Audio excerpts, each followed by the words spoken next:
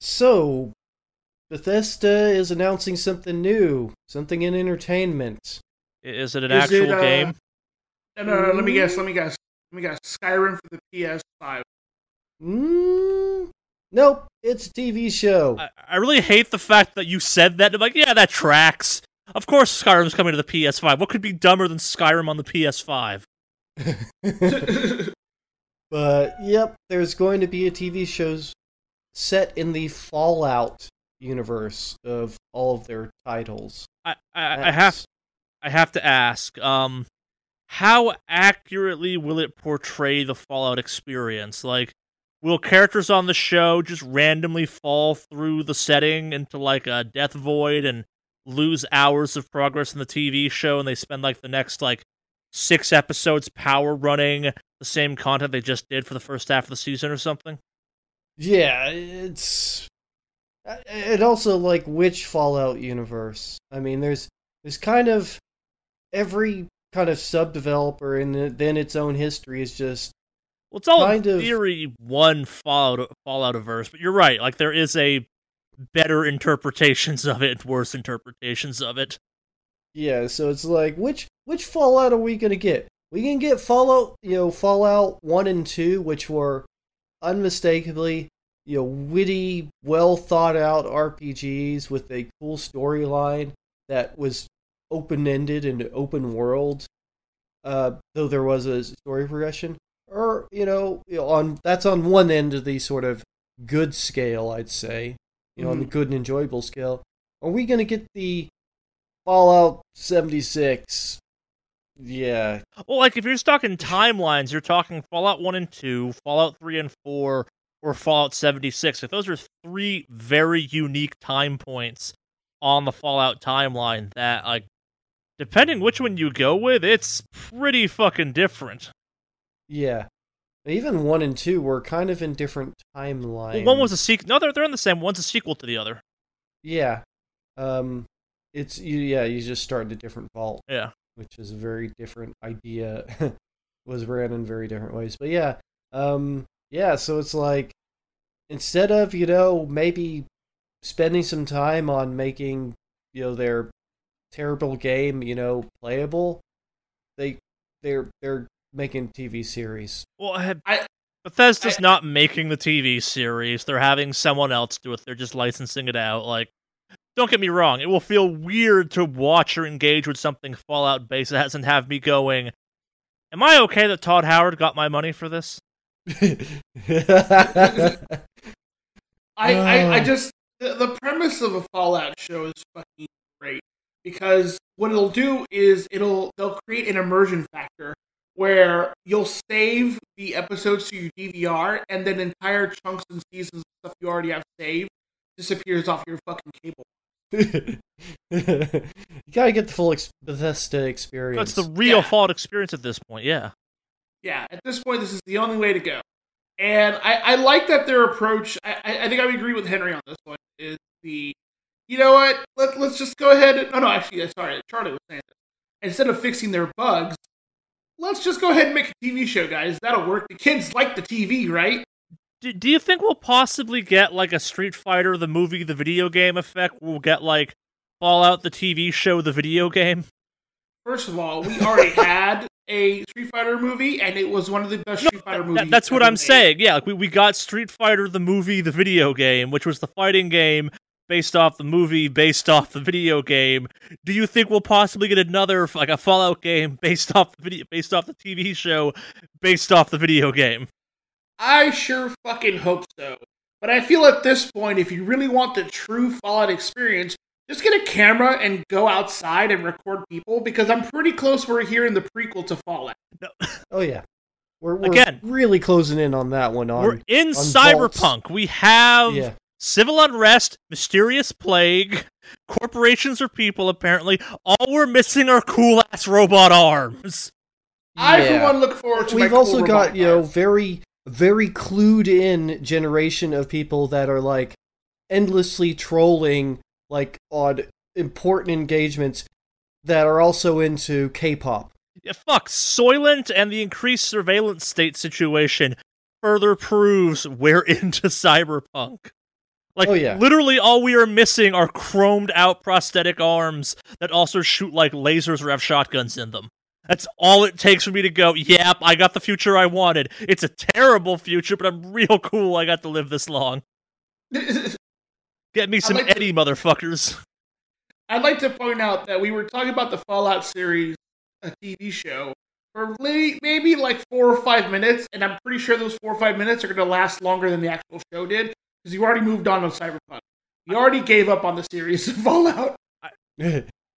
I love the original Fallout games. I enjoy the third Fallout game, the first one from Bethesda. Mm-hmm. Bethesda has done a great job of making me go, maybe I don't like Fallout games anymore. They've done an amazing job of kind of destroying any love I had for that franchise. Yeah, way to bury the franchise, idiots. I mean, it's just clear that they don't even know what to do with the storyline, and not to get too far on a tangent, but, like, their treatment of the different groups is so shallow compared to the way those groups, like, the Brotherhood of Steel just became kind of faceless bad guys with no personality, when in the original games, they were kind of a complicated, well-thought-out faction with sort of with interesting people being involved in it, not just a bunch of dudes in suits. It was actually a brotherhood. It was a meaningful thing, and then it's just like the way that 3 and 4 treat them is just like faceless bad guys, basically, or just faceless fascists. When they treat so much with just, I mean, it's as ham-handed, ham-fisted as the way they deal with things in, like, the Skyrim and such. It's just, like, just dumb. I guess they just think everybody's dumb, which I guess is sometimes not too far of a stretch, but, I mean, that's what I would expect from this TV series, just, like, the most ham-fisted treatments of morality that we could possibly see. We really had some great ideas for the Fallout series, character development, stories. We had some really good stuff. The only problem was we put it in a storage box and it seems to have disappeared off the face of the earth. So we'll just stick with the shitty script instead.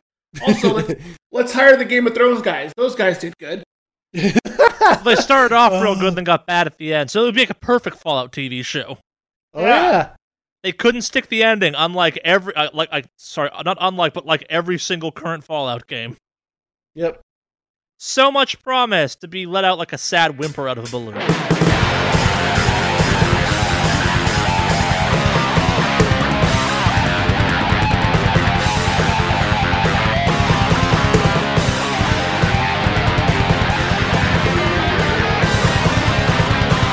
And welcome to the Wicked Awesomecast, episode 209. If I'm going to get through the fucking news this week, I'm going to start drinking at 11 o'clock this morning, so cracking one open with the boys. Let's do this. Oh, I should probably do the intros. Yeah, I'm Alex, a.k.a. Maeve Online. I'm here with a couple other dudes who somehow are helping me get through this whole thing. I really wish I was drinking right now. That's a brilliant idea. Look, it's 11 o'clock when we're recording this podcast right now. In the morning, and frankly, I don't give a shit with any stigmas. This whole year and the news with everything going on with gaming is a shit show. I'm gonna have a drink to get through this fucking podcast. Yeah, I suggest you guys join me.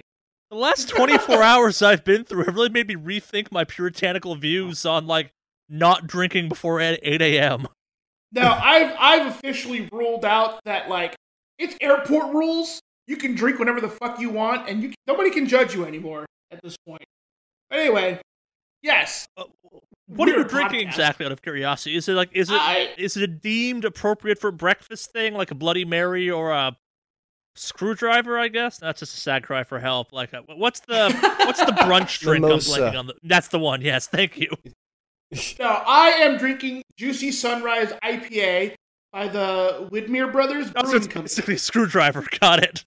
Yeah. And if worse comes to worse, Two Town Cider House makes a hand sanitizer I can chug if this podcast makes me even more depressed. I'm not joking. I have a bottle of Two Town Cider House hand sanitizer. Oh, I'm sure I will happily drink if this podcast goes the way I think it's going to go with the news. So, yeah. Anyway, this Alki here is Alex, a.k.a. Maeve Online. I'm joined by two other cohorts who are also navigating the wasteland that is the gaming news industry this week. And the literal wasteland that is the part of LA I live in. Like, a car got hit by a firework last night.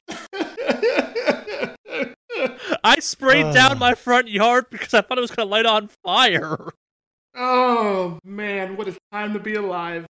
Yes, I can't even get to the fucking names. This podcast is going great. Mordak Undivided, a.k.a. Charlie, a.k.a. Mordak. Sorry, Alex, this is a beautiful intro. It has such legs. I'm so sorry I keep derailing you. This is the best intro we've had in a long time.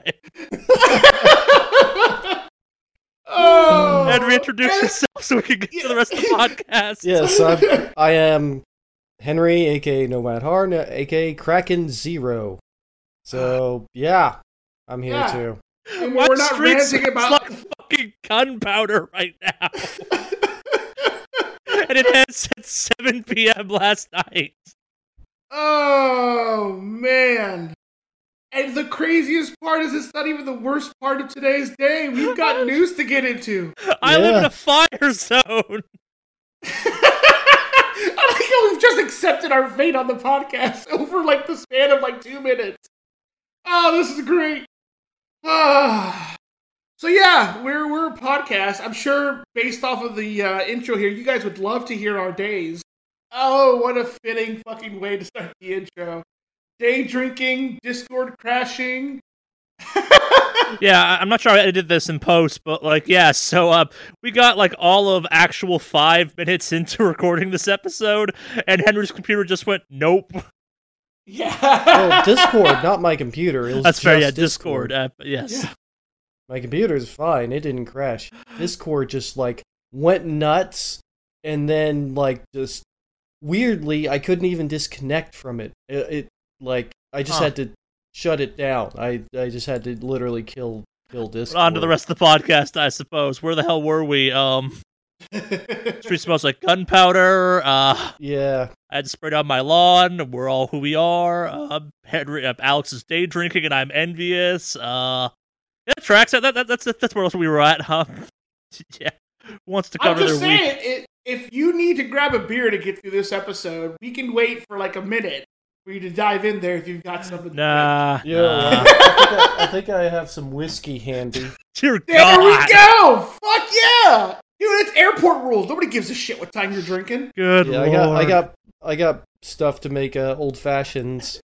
So, all right. So while you're pouring yourself a cocktail, I guess I'll go over my week because it's pretty short comparatively.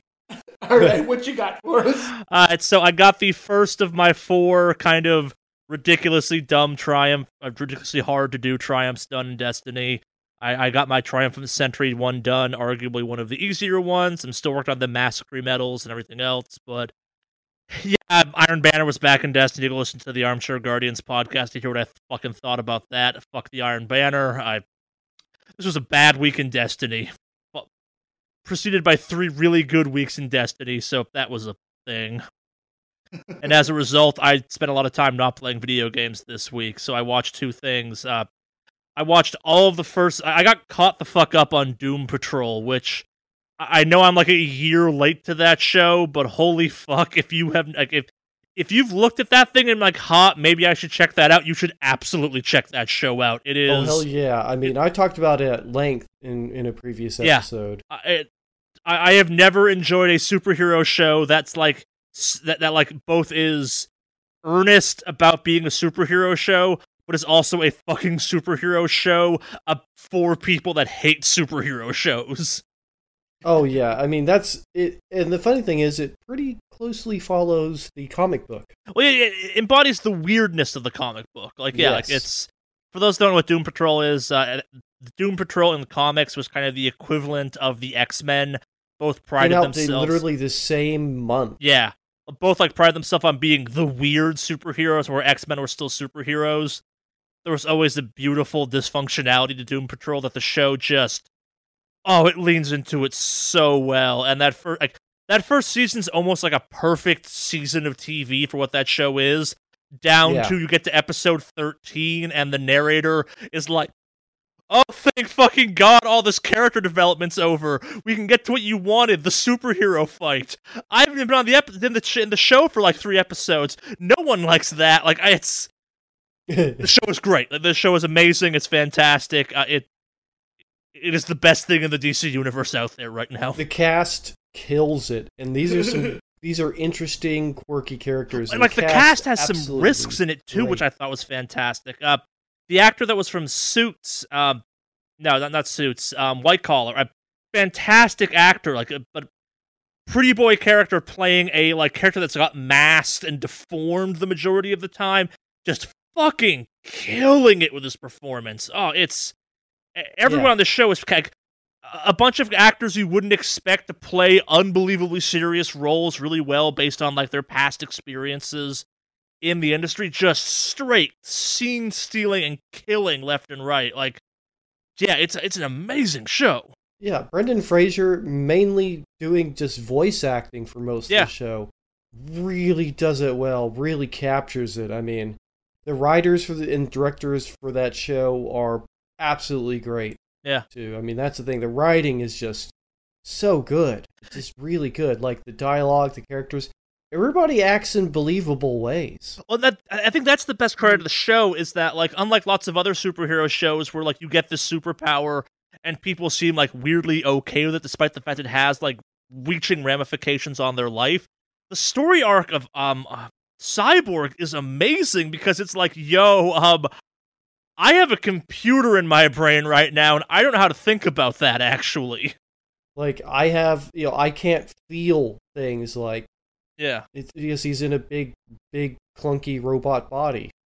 Well, that's Cliff, yeah. You have and that's kind of the cool thing. You have Cyborg, and you have, Metal Man, technically, or Robot Man. Like, you have two characters kind of going through the same thing, but from totally different ends of the experience, where, like, one character's in kind of this, like, shitty robot body who, like, is truly a robot, and the other person was, like, cyberized to save his life, but also, like, has the trauma that comes from that. Like, both have been turned into this, like, completely against their wills in some weird ways. Like, there's this fascinating concept of consent when it comes to superpowers and all that jazz. Yeah. Which I think is, like, it's got so many cool concepts swirling around it, and, like, towards, like, episode 13, I'm like, okay, the show has to end, right? Soon, like, and then it keeps going, and I'm like, wow! It has, like, 3 or 4 totally fantastic finales that build up to an actual finale, and you're like, holy fuck. Yeah. And then the second season's also fantastic so far, too. Oh yeah, second season's also absolutely incredible. That's the thing, it's like, it doesn't really let off. They just kind of continue with it. They have a great staff. I mean, the entire staff for that show is just amazing. The show made me somehow care about a character whose name is Flexington, whose superpowers are he can flex certain muscles and distort reality. And what was it? Flexmentalo. Yes, Flexmentalo. And I'm just watching this like, why do I care about this character? He's complete, like, MacGuffin bullshit, but, like, how did you make a character you introduced 9 minutes ago have a beautiful and tragic art that, like, is better than all of Game of Thrones in its entirety? Yeah. but seriously, and the thing is, like, this is also, from the comic books. He's a character from the comic books who's also spun off into his own little mini-series. But yeah, he's the hero aura when he flexes his... The 2-episode arc of Flexmentalo is great. It's some of the best writing ever in a show that's full of some of the best writing ever. Like, it's like how do you keep doing this? Yeah. It's just wonderfully done. And the cast, honestly, just cast are killing it. Yeah, like, any one of these performances, you'd be like, holy shit, these people are fucking carrying this entire show. But they're all carrying it. Like, the show is dark when it needs to be, and, like, can find humor in that, and, like, nothing feels outlandish. In a show where a woman can melt into a town-enveloping slime puddle, you have Cyborg from Teen Titans, a dude in a robot suit, a woman with, 64 different superpowers depending on her split personality, and a guy that has a space energy ghost in his body and is radioactive. Yeah. The fact that at no point in the show does the show come off as outlandish and like implausible, you're like, oh yeah, the science tracks on this somehow. How the fuck does that work? But yeah, it's real interesting. It even like touches on things like, like what happens to superheroes when they get older. Shit, yeah, like the fact they worked in the Doom Patrol comic characters into the show and then just like shit on them for being superheroes that were terrible. It's like the worst episode of this entire first season and like the start of the second season is better than entireties of other shows. Like they're so well written every episode. Yeah, and it seems like they are pointing towards making another season. And oh no, season 2 has started. Season 2 started already. Yeah. Yeah. I mean, just continuing. But yeah, it's just, it's so good. Yeah, it's such a good series. It's one of the best depictions of trauma I've seen. Yes. Done in an approachable way in a TV show ever, and not like played off to be grotesque. Like it feels honest about what that is like in this show. It is, it's just an amazing show. Like it's things that should not work across the board. Like somehow they make Brendan Fraser voicing a fucking robot, a character they make a big deal out of having no emotions because he's a fucking robot, like have these beautiful, tragic, heartbreaking moments that are conveyed through a mix of Brendan Fraser doing an amazing job as a voice actor and the guy playing the robot doing a like killer job of giving a robot personality. Like, yeah, fuck. Where he can't make expressions. Yeah. I mean, he can't make... It's all body language, and it's done really well. Yeah, and like, we're not talking a cool robot. We're talking like what the 50s thought a robot made out of like straight up iron would be, and this robot's wearing like a shitty Dead Kennedy shirt and a leather jacket because that's who Cliff is. Yeah. But yeah, it's a absolutely wonderful show, and the people involved in it are great. Like, I don't want to give things away, but like one of my favorite like kind of actors is in it that we haven't even mentioned, but it's a spoiler. I'm not going to talk about it, but yeah, great show, fantastic show. Yeah. And so the other show I've been watching it's on Netflix now, so that's how I'm getting around to it. It's a show called Kengan Ashura. I'm hoping I'm pronouncing that right. And it's from the Baki people, which I've never been a huge fan of Baki because I feel it drags a little bit on, but I love the fighting in Baki. And if you are a fellow fan of just kind of the idea of fighting and people that are like into the art of fighting, go check out Kengan Ashura. The premise is the dumbest, most amazing idea for a show about the art of just people fighting people with their hands. Basically, the idea is that, like, dating back in Japan, there's a history of, like, 1,000 some odd merchants having, like, champions that they settle, like, big disputes by having them slug it out in underground death matches. And it's just great so far. It's absurd. Like, the two main characters are the fighter and his, like, I guess, like, corporate manager is the way of thinking of it. And the fighter is just this, Oma is just this kind of amazing, like, They imply what his superpowers are from, like, episode 2 on, and it's like, holy shit, this guy's just, like, into fucking fighting, and that's cool.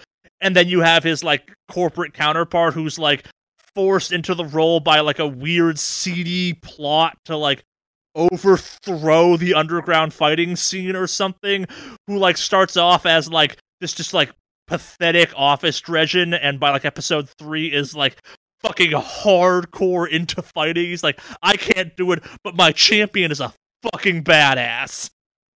It's a fun, dumb watch. I'm having a lot of fun watching it. The art style may be a tad polarizing for people. It's that kind of weird Baki CG thing going on, but at the same time, the fights look really goddamn cool, and it's not people like throwing fireballs and shit. It's people like using martial arts or like exaggerated possibilities of a human. Like they give a guy whose specialty is rock wall climbing or like no tether rock climb the ability to like slice people's skin via like pinching them unbelievably hard because his fingers are dumb strong. It's just cool stuff going on. I like it.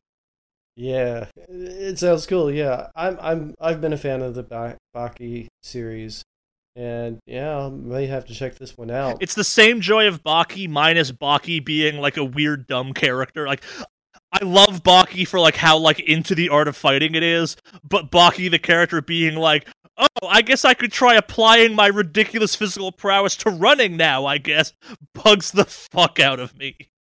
And it shouldn't, because Baki's like, that's the allure of that franchise, that Baki is the most gifted fighter ever and just doesn't realize how fucking powerful he is.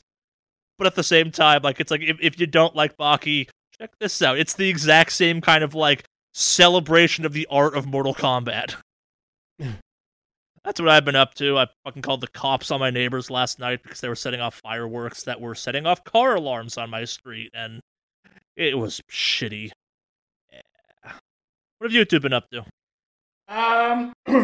Well, let's see. I woke up Monday after our podcast and thought, oh man, this has been a doozy of a week. And then Monday happened, and then Tuesday happened, and it just kept getting worse. And holy shit, man. Yeah, anyway, I did do some fun stuff. I did get a chance to play Hyperscape. I got into the technical test for that. Oh shit, that game looks cool as fuck. Is it fun? It is actually pretty fun. It's a battle royale, so yeah, this is the first time I've looked at and been like, I want to play that game, actually. Yeah, it's battle royale, but there's some cool mechanics that are... So, well, I know we have a section of the podcast to talk about Hyperscape, so I'll save some of the discussion. No, if you played it, let's talk about it now. If you played it, it's your week at this point, kind of thing. I didn't realize there was like a beta you could get into right now for it. Yes, it's a... So they're using a similar system to the Valorant system where you get drops, but instead of making it random and you just kind of fucking wait for your chance to get it, as long as you watch 20 minutes on Twitch, you get the drop automatically. Huh. So, at least that's the way it worked out for me.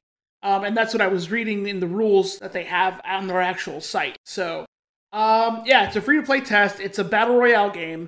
But it's based off of this weird, almost like cybernetic, cyberpunk-esque kind of setup. It's all virtual reality-esque based themed. So, like, you like digitize into like this weird cyberpunk-esque looking city. You can double jump, which is really neat. The controls on it are a lot faster compared to like a what do you call it? Compared to like PUBG, which is very slow and kind of all that stuff. Have you played Apex Legends at all? I played Apex Legends. It's How does it compare to that? Because it looks like it might be more like that. It's a little bit similar to Apex Legends, except you don't pick a character who has special abilities. You get a kind of a clean slate character that you would build up. So sure. You pick up two weapons and then 2 miscellaneous items. The cool system for the weapons is obviously like in situations like Fortnite, where you could break a box and all of a sudden you get the best fucking rifle in the game, or you get like a gray handgun that's garbage kind of scenario. So what they do in this game is you pick up there are weapons in the game, and in order for you to level up the weapon, you have to find another copy of it and then fuse it with your current weapon. Well, so does the weapon go at the end of the match, or does it like hang around for a little while? Like, what do you mean? Is it persistent gear, or is it like looter shooter in a like match by match situation? It's very much in a match by match situation. Battle that's a cool idea. Yeah. So like at the very beginning, everyone starts up clean slate. But like if you pick up, let's say, Ripper, which is an assault rifle, you start working your way. You find another one, you can fuse it, and it increases the damage and the magazine size. And every item levels up 4 times. And so that part's pretty neat. And then if you happen to find another one of that after you've got max level for it, if you fuse it, it gives you full ammo and clip size all over again. So it gets like replenished, so to speak. You do that with weapons. So that's kind of the easiest thing to do when it comes to that. Like, some weapons get some cool effects, like the sniper rifle gets like a boosted damage and all that. Sure. I think it reloads faster. I think one of the more interesting, like, I guess, perks is the handgun, which you would think is kind of weak, but if you fuse it 4 times, you get a giant rectangle on your screen, and anything that gets marked on there, no matter where you shoot, the bullets track and hit the player regardless. So shit like that, which is kind of neat. You also get, like as I mentioned, you get items such as like a dropped like a drop heal that's like AoE based. You get armor that you pop. So like if you're getting shot at, you can pop the armor and run away, and you get like basically covered in like plate armor, if you will. So you take extra resistance to damage. You can get what's called a slam, which is just imagine you being like Doomfist, and you just jump up and then jump down and slam the ground with your fist. So you get that. You get the giant hamster ball that you would get, and you can kind of have a hamster roll around in a giant plastic bottle or ball or whatever. You get something like that. So if you're getting shot at, you can put yourself in a ball, and the ball is armored, and you can run away. Sure. So like a fleeing hamster, if you will. You can get like May's ice wall, which I've seen some people do where they build it up enough that they stack it all the way up to the top of the map, and they snipe people from like a crow's nest setup, if you will. Yeah. But it's not like Fortnite where you just build walls like crazy kind of thing. Armor. You can drop mines. So if somebody walks through a certain area, the mines go off. And I think as if you level them up far enough, if somebody trips the mine becomes like a seeking mine, and it follows the player until it explodes. So I ran into one of those the other day because I'm like, oh, a mine, and I ran away, and then I turned around behind me, and it was fucking following me around corners. So, but yeah, it's a really neat kind of take on it. And I guess one of the big pushes they're doing for Hyperscape is that it's influenced by Twitch. Kind of similar. Do you guys remember iDarb? Yeah. Do you remember in iDarb where the people in the chat can manipulate what's going on in the game? Yeah. Like, oh, we're going to make So they have a similar system in Hyperscape where at a certain point, it randomizes 3 events that Twitch viewers who are watching the game can vote on for that game. And so let's say all of a sudden the audience votes, everyone has infinite ammo for like a chunk of time. Or, oh, now everyone has low gravity. Or now everyone has like a health pack boost thing or cooldown reduction on abilities kind of thing. Yeah. And it's all done like depending on who's on the map. Yeah, the phrase I always use is it's kind of Hunger Games, the masses give you stuff aspects to it.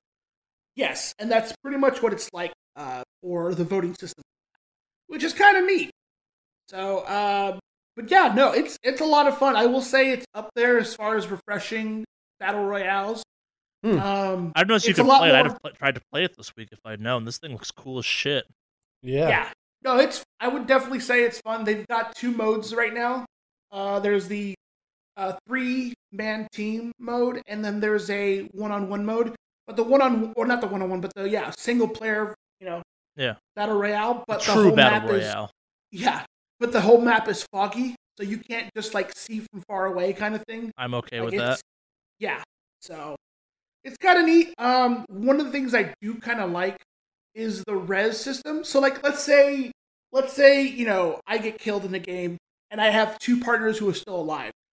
You become reanimated, but you can't do anything.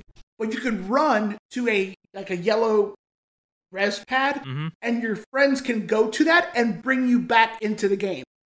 So, yeah. So even if you're like 2 people on your team get wiped out, they can run across the map to another res area that's available. And if your partner who's alive still goes there, they can bring you back to life. So you have to make sure you take out the whole team. Otherwise, they can just get rezzed again. So, but it's not like Gulag in modern. Was it in Warzone, the COD one? Because in that one, you have to go into like this weird like one-on-one match, and then if you win, you have a chance to get brought back into the game. Sure. Like, no, your teammates can go find a res pad that you're standing in and bring you back to life. At the same time, the enemy team can camp out a res pad, hoping you're trying to go there. But the thing is, you're not tied to a specific res pad. If you go to one and it looks like it's pretty fishy, because you can see the enemy players on the map while you're dead, so you can also let people know in chat, hey, watch out, this area is still bad. Oh, they're coming around the corner, kind of like do commentary and let people know. you can just run to another res pad that's kind of free of people being there. So how do you permanently die then? Your whole team gets killed. Gotcha. So as long as your team's active, you can come back. Yes. Yeah, we had a scenario where 2 guys on our team got wiped out. The one dude ran away. We followed him to another res pad area that was nearby, and he brought us both back to life. So, yeah. It's a kind of cool premise for the game. I like the idea that there's double jump and stuff like that. Like, it plays a lot more like... It's very Unreal Tournament-esque. It feels like it's closer to the Titanfall Battle Royale I want than Apex is. Yeah. Like, it's fast, which is what I like about it. Oh, yeah, no, Yeah, it's definitely fast. yeah. Definitely fast. So, I've had some fun playing that recently. And like I said, I mean, if you wanted to play it, just find somebody on Twitch who's streaming it. Watch them for 20 minutes as long as your Ubisoft account linked to your Twitch account. And you'll get the drop in like 20 minutes, and then you can jump the game. So, it is technical test, so bear that in mind. But they do have a cool thing right now where if you are playing during the technical test, any items you unlock from their quote-unquote battle pass, that's you don't pay for anything, you get to keep when the game goes live. So. But it's all cosmetic shit. Yeah, other than that, just kind of, we're working, at this point, we're in that weird phase for WoW for me. Well, actually, just to round up Hyperscape, check it out. It's a fun game. Technical test, see how it goes. Yes, it's early access, technically, or it's beta, I guess, technically. I don't know. Oh, I don't even know if it's, I mean, it's probably beta, but I know they're calling it a technical test. Gotcha. Yeah, so check it out. Yeah. And then I guess as far as other games go, we're in that weird phase of WoW where it's the content drought before the next expansion hits. So it's kind of figuring out what characters and what classes you're going to play for the new expansion. That's kind of where I'm at right now as far as that goes. We're just still clearing content and selling raid runs for gold. Stuff like that. Gosh, what else? I can't think of anything else other than like the fireworks show this year was a lot more than I expected. I think it's probably because I don't know. My theory is with all the stuff with quarantine and everything going on, people needed something to give them some sense of normalcy, I guess. This is just me being completely hypothetical at this point. But it felt like there were a lot more fucking fireworks. At least in my neck of the woods, there absolutely were. Well, according to just the flyover by the news teams, there's a lot more fireworks going on. Way more. It just looked like the city was on fire. That's how many, it was just constantly going off. Yeah. Like, just so many different parts. It's crazy. But yeah, other than that, like, I've had an alright week. I mean, I am drinking at 11:30 in the morning, but, you know, other than that, things are looking up. Anyway, that's my week. Henry, what do you got for us this week? Well, I finally decided to really dive into Phantasy Star Online 2. Like, super dive in. I'm about at level 30 now, which is still, I guess, what's the level cap? I don't even know what the level cap is. I thought it was 30 or something, wasn't it? No, it's not 30. I'm already over 30. I'm in 31. I don't know what the level cap is. Either 30 or 50 or something, right? Charlie? For what again? Sorry, which game? 70. I think it's level 75. 75 sounds right, yeah. Or actually, I think they moved it up 95, actually, now. So, yeah. So I've got quite a ways to go before I get anywhere near the level cap. It's already starting to be a sense of it's taking longer to get levels now. So it is starting to sort of get a little more difficult. Like, the first 20 levels went by real fast. Sure. I don't know where you guys are at, if you guys can kind of continue to play on it. I weirdly tapped out. Like, as excited as I was about that game, this season of Destiny actually being good really got it in the way of me playing it. Yeah, I guess, I don't know. To a certain extent, I have been playing a lot less Destiny 2. Even though I've been enjoying the season, I don't know. I guess it's more of a sense of, like, I guess having played it so much last season when it wasn't good, kind of, it didn't really burn me out completely, but I don't know. I guess I got a lot of fill of Destiny 2, but also I had been kind of missing something like Phantasy Star Online 2. And I kind of feel bad because, I'm splitting time between 3 large games. Like, I haven't logged into Terra in ages. Like, it's been quite a while, and I like that game. It's just, and I think it still has some of the best art and design I've seen in the MMOs. Still, I think Phantasy Star 2 looks really good. Yeah. Or Phantasy Star Online 2 looks really good, but Terra looks amazing. But yeah, I've been enjoying Phantasy Star Online 2, in part because I enjoyed the first one a lot. And it's really weird. The second one, in a very good way, takes a lot of cues from the first one, including the music still has the same sort of feel to it, which I enjoy the music.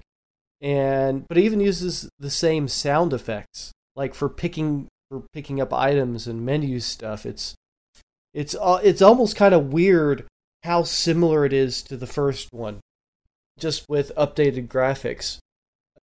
And they're doing a lot with a little. I mean, you talk about a very well optimized game. For as good as it looks, even though you can kind of tell where they've kind of cut some corners, it runs on anything. Yeah, like it's really, really low on resources. The game has enough style to it, kind of helps hide some of the weird, bad parts. Yeah. But, yeah, it's... I am still just shocked at how well it runs. Yeah. And, of course, we've mentioned it many times, hilariously, it's a 7-year-old game that we're just now getting. But it's great. I like it a lot. I visibly see, just in every way, the improvements that they made on the interface and how things work and everything. I think there is a good mix of, there's not too many different types of things you need to level things up. Like, alright, so that's something I kind of talked about with the Final Fantasy War of the, I can't even remember the name of it because I haven't logged in for a long time.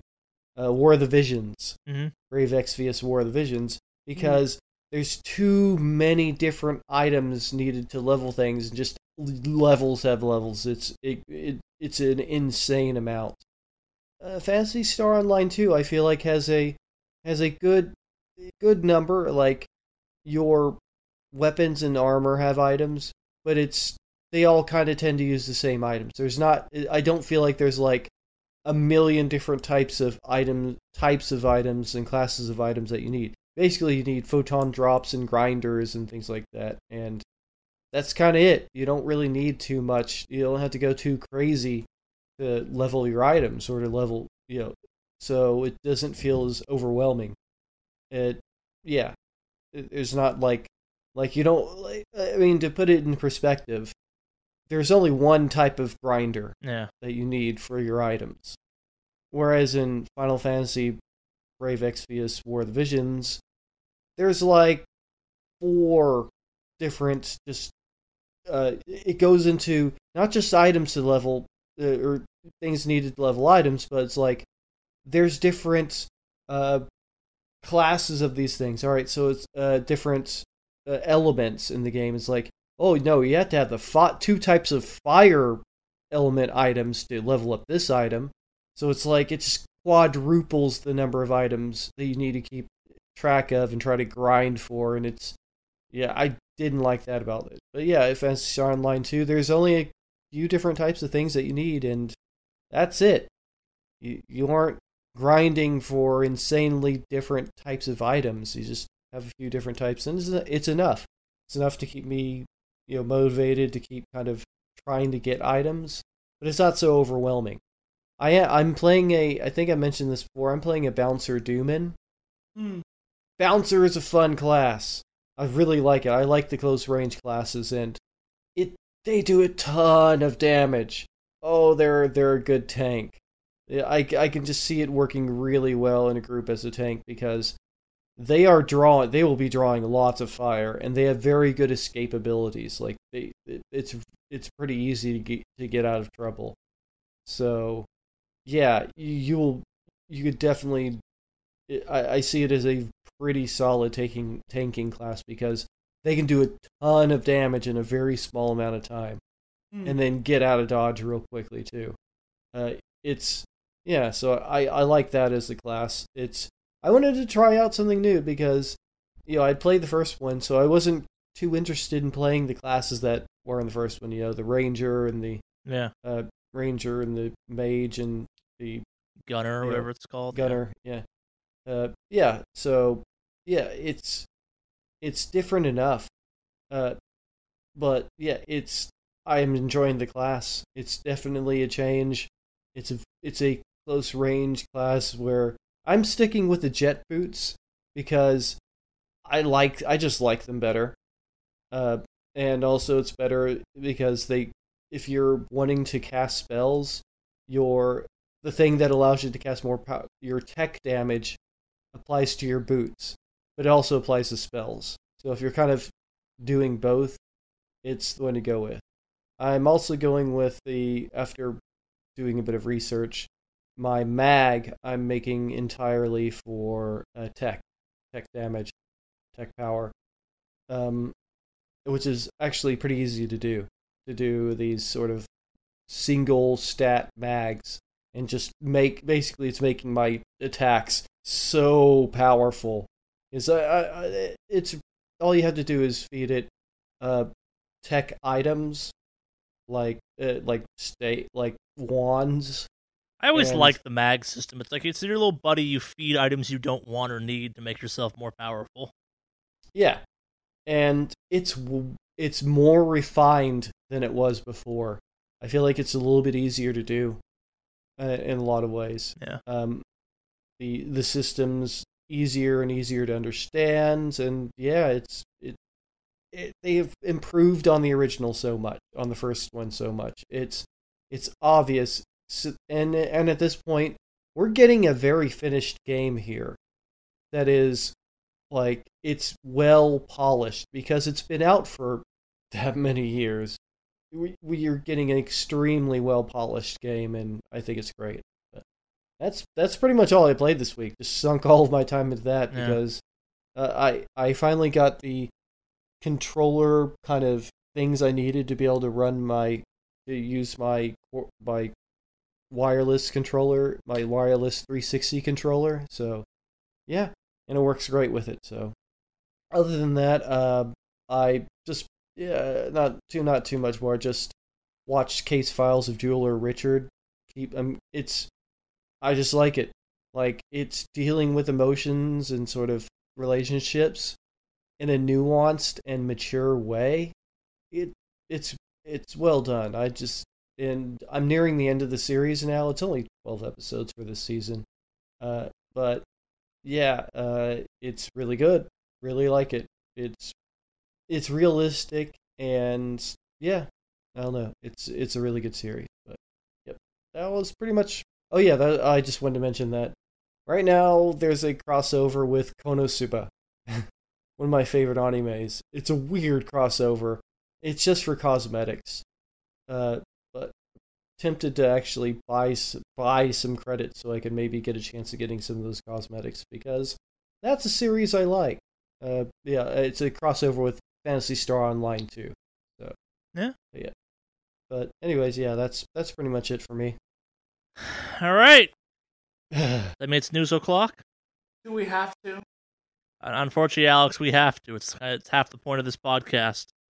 And I like the big sighs. Let's get into the news. Da-da-da-da-da-da. That's gotta do like a.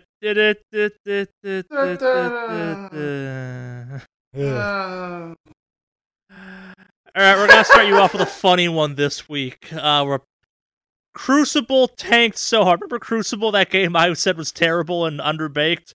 Well, it tanked so hard it unreleased itself. I've never heard of it. Well, I take that back. Final Fantasy XIV was one of those that was so bad it went back into the drawing board. And yeah, true. That was like a butterfly. It put itself in a cocoon, it came back out, and it bloomed into a beautiful butterfly. Crucible, I don't know if shit can cocoon itself. I've never heard of that being the case. I would be curious to see how that evolves. But I mean, it's like. I mean, it's possible. Like, But what changes could it actually get that would make it better? smaller maps, better gameplay. Like, don't get me wrong, fixing that game will be hard, and That's my issue. Yeah, that's what I'm talking about. And it's like, I think it's one of those ones where the conversation to be had about that game isn't so much what's wrong with it, but why does this game possibly exist? Like, what sets it apart from anything else it kind of feels like, and that's my problem with it. It is a shining example of a game that does not need to exist. It's filling no void.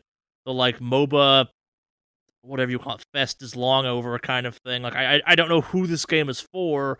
That better, more established games don't already exist for this kind of style, I guess. Yeah. I think one of the things they're going to do is reinvent the battle pass system, and it's just going to call Crucible Prime. How would they reinvent the game is something fun to play, but yeah. Well, I mean, it's really easy. You just toss out all the mechanics, the storyline, the gameplay, the developers, the voice actors, everybody. Just toss them all out, and then from there you have a nice kind of canvas. Yeah. I take that basically back. That was a little. Make a better game. Just make a better game, guys. That's easy. All right, so we're gonna alternate kind of neutral to fun news, or like non-controversial news, or at least news that we have fun talking about, with stuff we don't want to talk about necessarily. So it's time for one of our very bad, uncomfortable news to talk about now. So let's talk about Ubisoft. And I don't know where to start on this one. I'm hoping you do, Henry. I don't know either, but I'm curious to see. Yeah, I don't know too much about this one, so yeah, Henry, if you can give us a summary of what's going on here. All right, so it's been a weird week for Ubisoft. I mean, we kind of touched on this before last week. Yeah, we talked about it last week, definitely.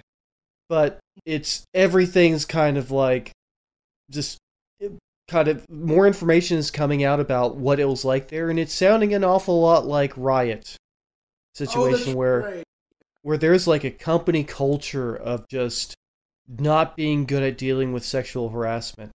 And this is a thing that's it's kind of been very rampant in the video game industry, just like in many industries. But yeah, there's like one person is referring to it as mafia-like. It's real weird, and it sounds like a really bad sort of. I didn't know this about Ubisoft. I've never had any dealings with them. Yeah, this one was surprising to me. Like, I'd never heard anything. It's weird. You never heard anything bad or good about Ubisoft culture, except they're kind of shitty to their testers. But everyone's kind of shitty to their testers.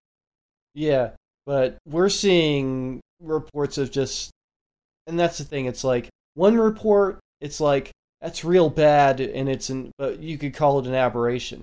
When you're getting multiple reports that seem to be echoing the exact same things, it's a pattern. There's a systemic problem there with the culture, with how they deal with things. It's really weird. It's really bad, and yeah, it's kind of finally coming home to roost for Ubisoft. So all these reports are finally coming out. People are feeling empowered to talk about what their experience was like there.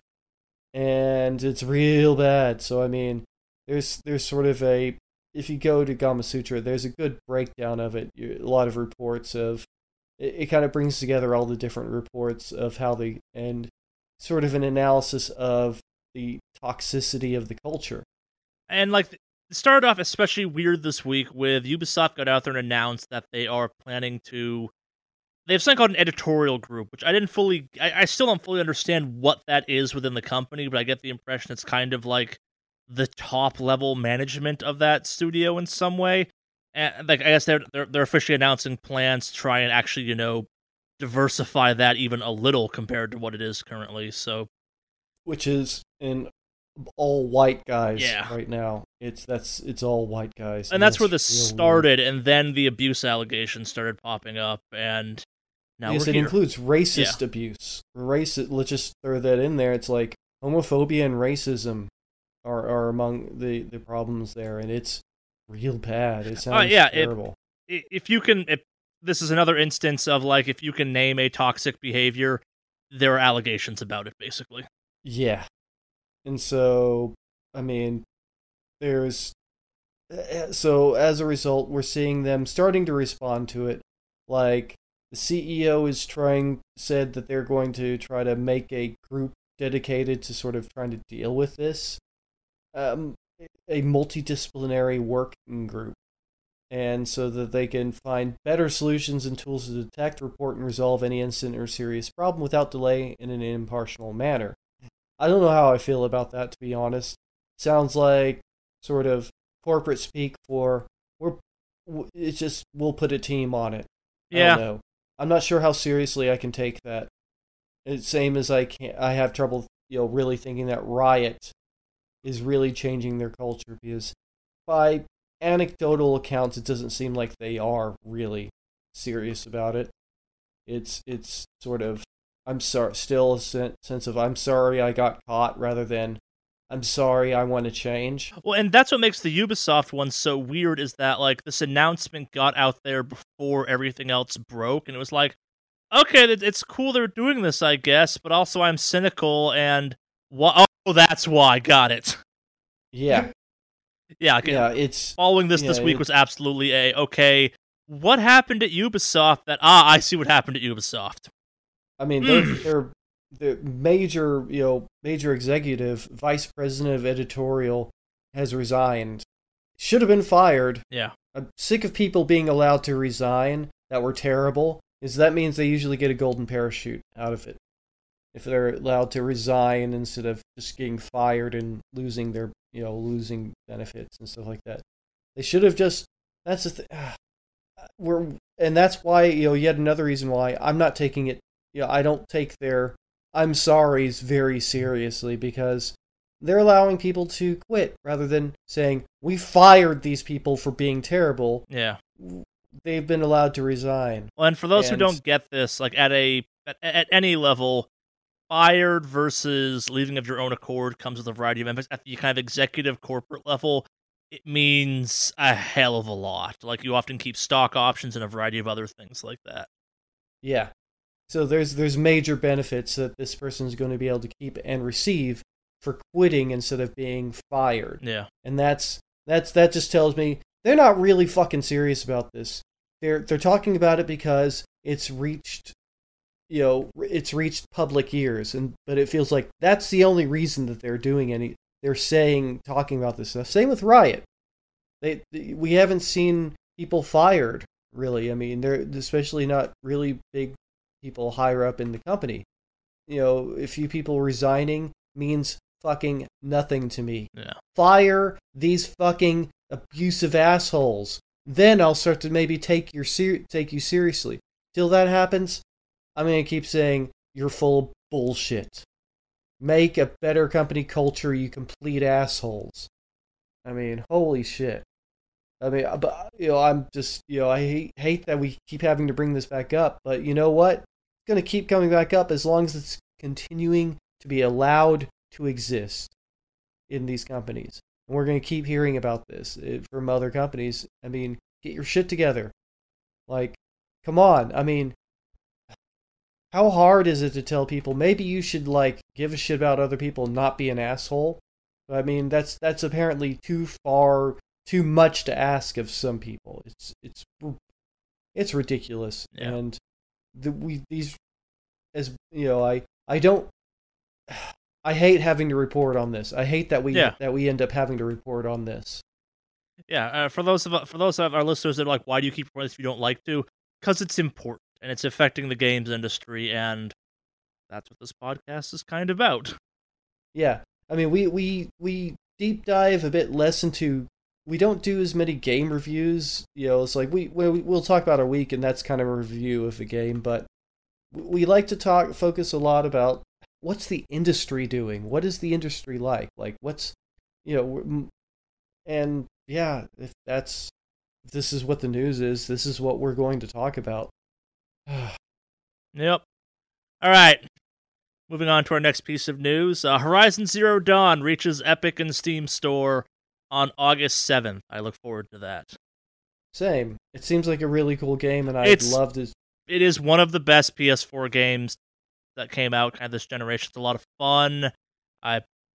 Building off some things we were just talking about, like it's a cool main character that happens to be a woman. It's the setting for it is unbelievably badass. Like the game got some flack for kind of some weird cultural appropriation stuff. If you've actually played the game, the explanation for it is like that's actually really kind of cool. And the way the game handles such topics is pretty badass in its own way too.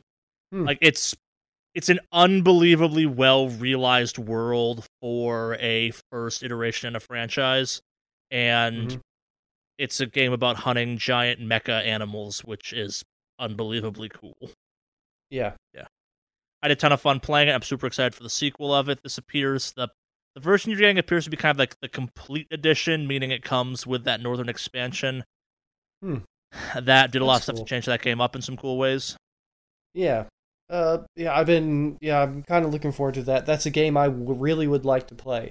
That's been a console exclusive so far. So, yeah, it's a best of the generation game, definitely. Yeah, I definitely have to check it out then. Yeah, like I like Horizon Zero Dawn more than I like Spider-Man, but like if you're picking the two best PS4 games of this console generation, them two and God of War are the three that are slugging it out for the top spots. True. So the fact that other people get to play this one, I think, is a huge get. And like they're not the best games, but like for being new things or taking some real risks or stuff, like they're unbelievable games. Yeah, Horizon's a cool ass game that if you're interested, you should absolutely check out and play. Yeah. I also want to thank all the PS4 players for beta testing Horizon Zero Dawn. Now that it's coming to PC, I just want to thank you guys for working. You know what, Alex? It's push. We're talking about Evo now. Oh, you did this to you. Evo? What Evo? What the fuck are you talking about? There's no so Evo. This is gonna be a two-parter. First off, Evo has been canceled, y'all. Yeah. It's so just let me zero happening. Let me give you the timeline of events of what's going on here. So earlier this week, we had allegations come out. We had allegations come out with stuff going on with players and things like that.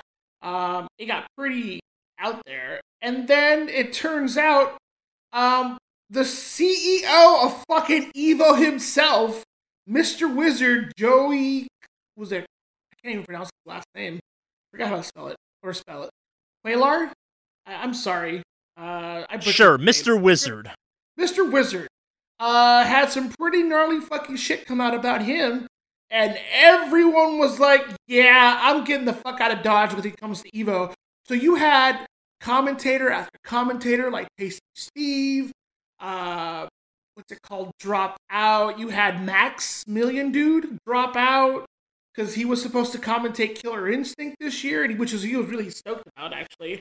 And then you had like Mortal Kombat come out and say, nope, we're not going to be involved. Basically, every one of the big games for Evo were coming out, dipping out, and saying, yeah, no, we're getting out of here. We're not getting involved. Them's fighting herds. Stepped out. So I mean, it's kind of everybody. Yeah, and so shortly after, Evo, as an organization, puts out a statement saying that Mr. Wizard is no longer part of the organization and has been removed as CEO of Evo. One of the Cannon twins, I guess, I don't know if it's twins, but one of the Cannon brothers is taking over as the new lead for that. It's Tony Ponder Cannon, who's been involved in Evo just as much as like everyone else does when it became like a thing. So he will be taking over moving forward, but everyone is essentially just not going to. There's just no Evo. There's no Evo this year at all. Yeah, for a thing that was canceled because COVID and is now what was coming back as an online thing that we all were kind of like, how's that gonna work exactly? It's just totally canceled now. Oh yeah, completely collapsed. I mean, everybody pulled out of it, and that's the thing. And when it's the CEO, and when you read about what he did and him, the thing is, in this case, he's admitted to it. Yeah. And I'm not gonna actually talk about it, but it's really bad. Like you can, our listeners, y'all can read up on this if you want to. Let's say what it is, though, too. Like, these are not, like, light allegations. I'm trying to find the exact... So, a lot of these fucking allegations with some of these FGC guys are, like, pedophilic in nature, which is fucking scary. Yeah. People have described... Basically, he was like... honestly, I didn't even want to really say... I say... Let's just say, yeah, it involves pedophilia, but it's like, if you want to know, what happened, what was going on, read up on it, because we've said the word I think is important to say for this. Like, it's not like, this isn't match fixing, this isn't like collusion, this is like straight up illegal shit. Yeah. Like, dealing with fucking, was it 17-year-old? Apparently this dude fucking preyed on teenage boys. Yeah. So, again, just to put this in this disclaimer, these are allegations. Nothing has been proven, but this is what's coming out from recently with a lot of these people coming out saying, like, this is shit that happened to me. And, like, yeah, just a bunch of people were like, yeah, no, until this gets fucking looked at or like that, we're walking the fuck away. And so you had, like, was it Tasty Steve, Sonic Fox dropped out, Sajam, who's a great commentator. I don't know if you guys have ever seen Steven Lyon, Sajam. He's a great fucking commentator. I like him a lot. He also dropped out. Like, just, yeah, it was just a domino effect of people like getting the fuck out. And sure enough, it's all just shut down this year. So, and that's just the FGC, the real fighting game stuff. You have stories coming out of the Smash, which I was telling Charlie about. I had no fucking idea. Yeah, apparently. so this is a thing. What I am learning, and this is kind of a thing that I'm surprised. Maybe I should explain kind of some of my disdain for Smash a while ago. Part of the reason the FGC as an overall body busts on Smash a little bit is it's always been kind of a weird, uncomfortable situation. And not because Nintendo won't acknowledge it as a thing, but because there has been, for a very long time, and I'm talking like, I think even maybe going back as far as Melee, you heard stories of certain allegations floating around about various players. Like, and they never stuck, and no one ever came forward. So, like, again, you just kind of heard stories of stuff happening that, like, and maybe this is always my interpretation of it, but, like, it always seemed like FGC had to tolerate the Smash community because it was unbelievably popular, but, like, part of the Smash isn't real FGC jokes came as a way to distance themselves, at least partially, because, like, it's always been this very uncomfortable topic because of what Alex is about to explain. Yeah. So apparently a lot of these guys, and not just guys, but like girls in this whole thing, like there was a story that came out about some, I can't remember her name, but she was 24 preying on a fucking 14-year-old at these Smash tournaments. I guess one of the bigger names when it comes to the Smash stuff is Zero, one of the like high ranking like Smash players announced he had stuff come out. He came out and admitted, I guess, what's going on. And he's banning himself from all future Smash Brothers tournaments, which really seems like a, hey, I'm walking away. No, you were kicked the fuck out. Yeah. Let's make this fucking real. And if this is feeling kind of deja vu, I swear a couple months back, we talked about something similar to this to Smash, that we were like, okay, let's see what comes of this. And the move people were playing were like, oh, I'm going to ban myself for a little while. And I'm like, no, this is going to get worse. Yeah. No, this, oh, I'm banning myself bullshit. No, you're not getting banned. You're walking away because you got fucking caught. Like, or this shit's coming out and you're trying to, no, fuck you. Anyway, good riddance to this dude, because I guess he admitted it, so I don't have to speculate on this dude. He's been kicked out of Tempo Storm and lost his exclusive streaming rights deal with Facebook Gaming. So, yeah, good riddance to shitty people. Yeah. And, yeah, that's just, holy shit. I need to, hold on, let me take a drink. Yeah, it's... Okay. and I guess while we're talking about this, I'm sure people are familiar with me. I haven't done it in a while, speaking disparagingly about the competitive Pokemon scene. They're the next one I'm expecting these types of stories to come out of while we're kind of on this topic of me clearing up some of my weird biases against certain gaming scenes. Like, they're not the same stories, but like, as a reminder, Pokemon got banned from a hotel that hosted them because there was a literal shit fight in one of the rooms. Oh god. One sec. Do I need to grab another beer for this fucking episode? Because I swear to God, I'm almost done with this.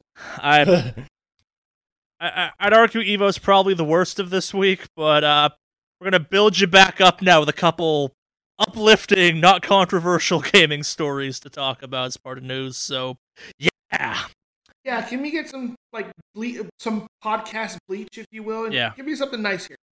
Xbox is hosting a massive demo event called Summer Game Fest. They're part of Summer Game Fest. Sorry, yeah. Oh, and this is with our friend Mr. Keeley. Yep, Mr. Keeley. Yeah. Yep. I hope to God nothing comes out about him. I hope he's a kind soul. I couldn't fucking take it. He's the hero we need right now. Oh, please. So it sounds really cool. So essentially, they're going to be putting out tons of demos, so you'll be able to go on their channel and check out games. Like, actually remember play games. Demos? Yeah. I remember. Is that the thing where you would pay for it to play it early above other people? No, that's early access. It's free. Oh, fuck. Hold on. Is that the thing I have to pre-order for to get, like, a limited time play of it? Is that what that is? I can't remember. The word demo has been lost for so many generations in the gaming industry. I don't know. What's the catch? What's the catch? What do I have to do? Do I have to buy loot boxes to get in? You have to download the game. That's the catch. No. This is too fucking easy. No. Do I have to sign away my firstborn to Facebook or Google? No, you just go to a website and you download the game. Charlie, you're not hearing me, dude. I want to play the game. What do I have to do to play it? Because you're describing something that just seems really surreal here. Okay, Alex, you send me $5 for each game you want to try, but for everyone else, they get to just go to a website and try a game for free. You know what? I need Jeff on the line. We need him to come up with a convoluted scenario like the old email gag about how to download the fucking demo, because I'm not buying your malarkey about how to download the demo. That's fair. You probably go to, like, the demo section of Xbox and download from there. There's a demo section? What the fuck? There is on PSN. I assume there's still one at Xbox, technically. Okay. But yeah, they essentially, what's going to be different, though, is most of the demos you find are of mostly finished games. Like, kind of still being finalized, but not quite done. These demos that they're going to put out here are actually very early access. This is like some E3 level stuff, too. It's kind of cool. Like, you're getting a real peek behind the curtain on some of this stuff. I will say, like, if this becomes popular and people see a lot more interaction with it, especially because they just... honestly, like, we've talked about it before, and I know you've said it at great length, Charlie. Like, the concept of E3 is dead. Yeah. To be honest with you. Like, even before COVID and everything else, the idea of what what E3 was kind of just a dead... Like, it's an old archaic thing that we were attached to because it was a thing. I honestly think if this takes off well and, like, Keeley sees it through, if anybody can see something like this through, it's fucking Keeley. The Summer Games Fest has been cool in a way I didn't expect it to be. Like, it hasn't been perfect, but, like, I'm like, yeah, this has been alright. Yeah, so if anybody can see this through, it's him. I honestly think this should be the future of E3, is a full digital, open to the public. Even if you wanted to do something just to hook people to be like, oh, you can pay like $10 to support indie devs. Like, oh, let's do this. I'm going to throw this idea out there. You can sign up for a digital, like, full access pass to the Summer Games thing or whatever. You pay $10. Those $10 get split amongst all the indie developers who get pulled in to help demo their stuff for the games. and it raises money. People get out there, get free advertising, things like that. I think it's a great system. And this is just a hypothetical. I would love to get involved in that. So, Keely, if you're listening to this podcast, hit me up. I've got some great ideas, and I swear I'll be sober for them. Anyway, yeah, no, I think this is a great like think about all the cool moments you had in previous E3s. They're like, and the demo is available right now. This is the same thing, just not being said by an EA executive. Right? Yeah. I hope, well, my only fear is that they might be sort of forcing people to create builds when they're not really ready to do so. Sure, and that is always the problem with this, yeah. Yeah. I could see But that. that's also been the problem with EA, or not EA, E3 going back. Was like, we have to have a playable build right now for demos at E3. Yeah. Okay. Yeah. It's really weird. Video game devs, unlike even other software developers, are expected to push out builds of unfinished games. It'd be like going to a painter and taking their canvas when they're halfway done with it, being like, nope, I got to show this to people now. Yeah. Any artist would be pissed about that. Yeah. Or if you're getting your car fixed and they're halfway done with fixing it, and you're like, nope, you're done. I'm gonna drive away now. And they're like, we're not actually done fixing your car. It's this weird idea of they having to put out unfinished work, which no artist should be asked to do, and developers, everybody involved in the development process, your programmers, your designers, everybody, your testers, they deserve better than to kind of put out a half-finished piece. Now, if it is a build that they are ready to kind of show early access to and get feedback on, maybe that's really what they're wanting is public feedback on it, that makes sense. But if they're just being forced to push out something that's half finished and not fully realized, I think it also puts an unfair sort of criticisms on the developers for why is this so bad? Why isn't doing this? Why isn't finished? Because it's a demo. Yeah. But that's the thing. I think it opens developers up to some unfair criticism of yeah, this is unfinished. That's the point of a demo. It's being put out there so that you can get early feedback on things. It doesn't need to be a hate fest. Yeah. And that's my worry about it. It's a weird No, situation. I'm absolutely with you. The idea of a demo is so dead at this point that it's oh, this game's bad. It's a demo. Yeah, I mean, just think if Disney decided to put out, they had to put out a show, but they're but here's a preview of next week's episode, but it has no post production, so it sounds and looks kind of like crap. Do you think people would be into that? Yes, show us the half-finished show that hasn't even been into post-production yet. Wouldn't that be really weird? But they aren't asked to do that. I mean, it's weird that video game developers, even if game sort of software development in general, are asked to put out sort of a not finished work for early testing. It's kind of weird. Yeah. But I do like demos. But I don't want it to be a case of they're just rushing out to put out a build, and then they get unfairly dragged for what is an unfinished work.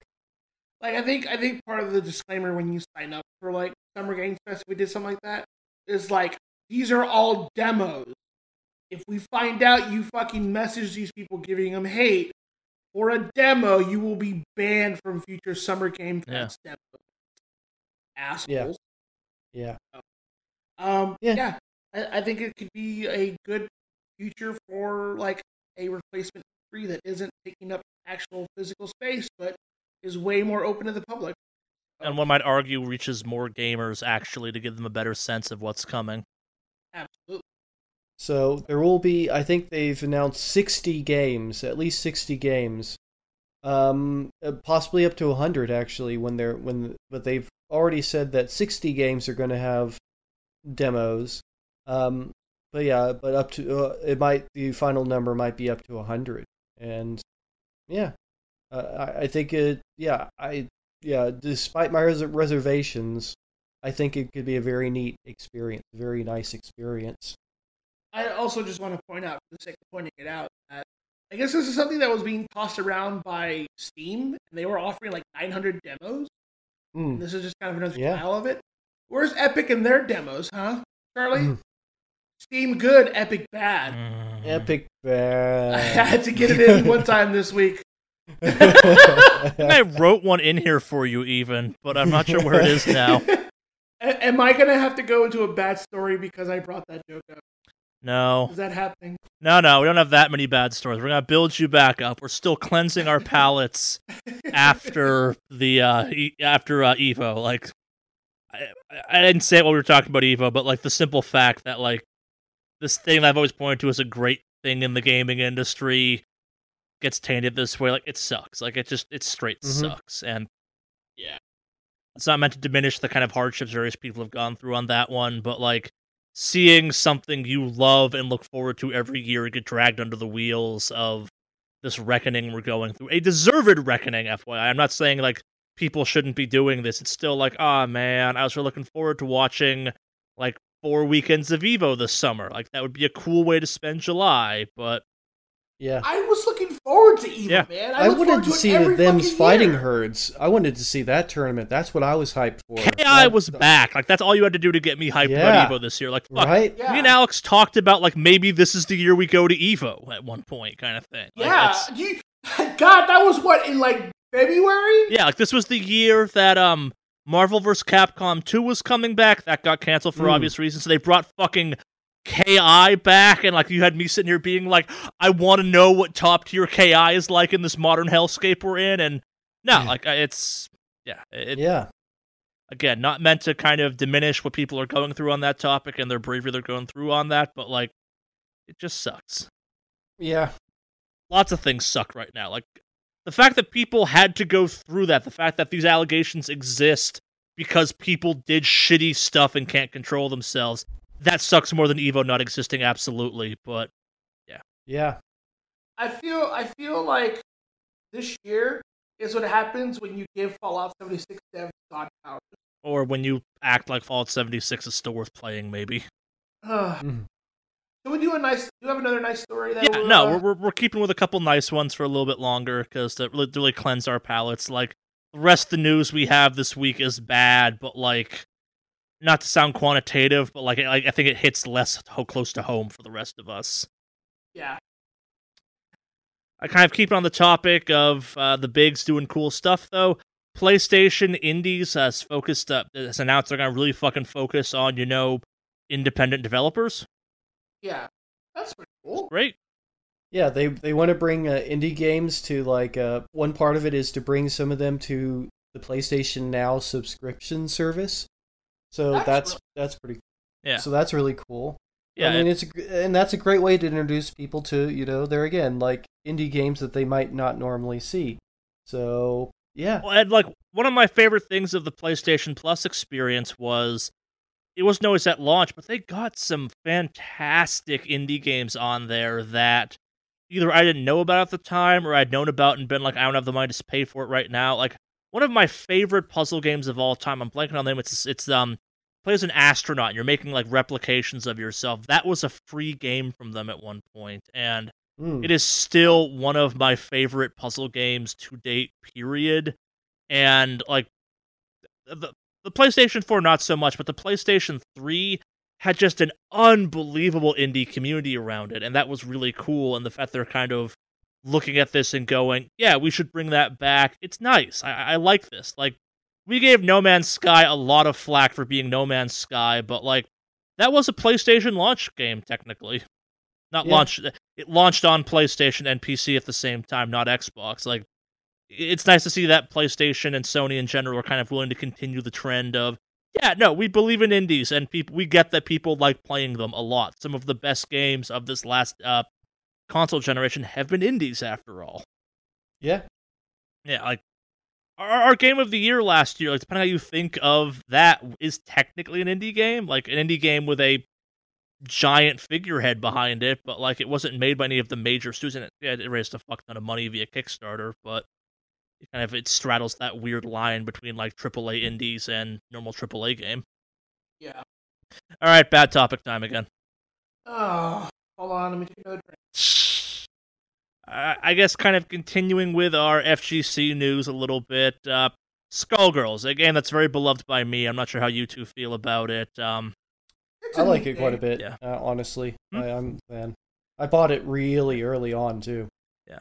Mike Zaymont, one of the heads at the behind Skullgirls, I'm blanking on the name of their studio right now, is facing a collection of sexual harassment allegations. I'm not sure the streamer Bunny started it, but that was kind of the weirdest of them. But since then, more have come to light, and yeah, again, it's like, yeah, no, there's a couple you can nitpick for being a little weird, but at the same time, though, too, dude is inappropriate in all of them. Like Henry's kind of pointing out before we started the podcast that like there's a professional way of responding to a message saying like, I think the Yuri representation of BDSM in your game is fantastic, and it's just like, yep, cool, you appreciated that, not the flirty ongoing responses that came out of this guy on this one, and that's the problem there. Yeah. He also, I don't know, apparently he says a lot of weird shit during recent showings, and I guess one of the things that like Yeah. kind of broke the camel's back, if you will, is he made a I Can't Breathe. Yeah, the guy has a fantastic history of incredibly terrible foot and mouth disease. The I Can't Breathe one is, I think, the most recent one. Like, and this goes back a little ways too. I think with everything going on around Evo right now, people are, finally feeling brave enough to step forward, or like feeling safe to step forward. I guess like it's the reckoning continues. I think is the phrase I've kept using this week, and every time more and more stuff pops up. One of the other specific people that have come out is Carbon Gray, who is a writer and organizer, tournament organizer, also a cosplayer. They've also have revealed sort of what was their very weird and uncomfortable interactions with Zymont. So, yeah.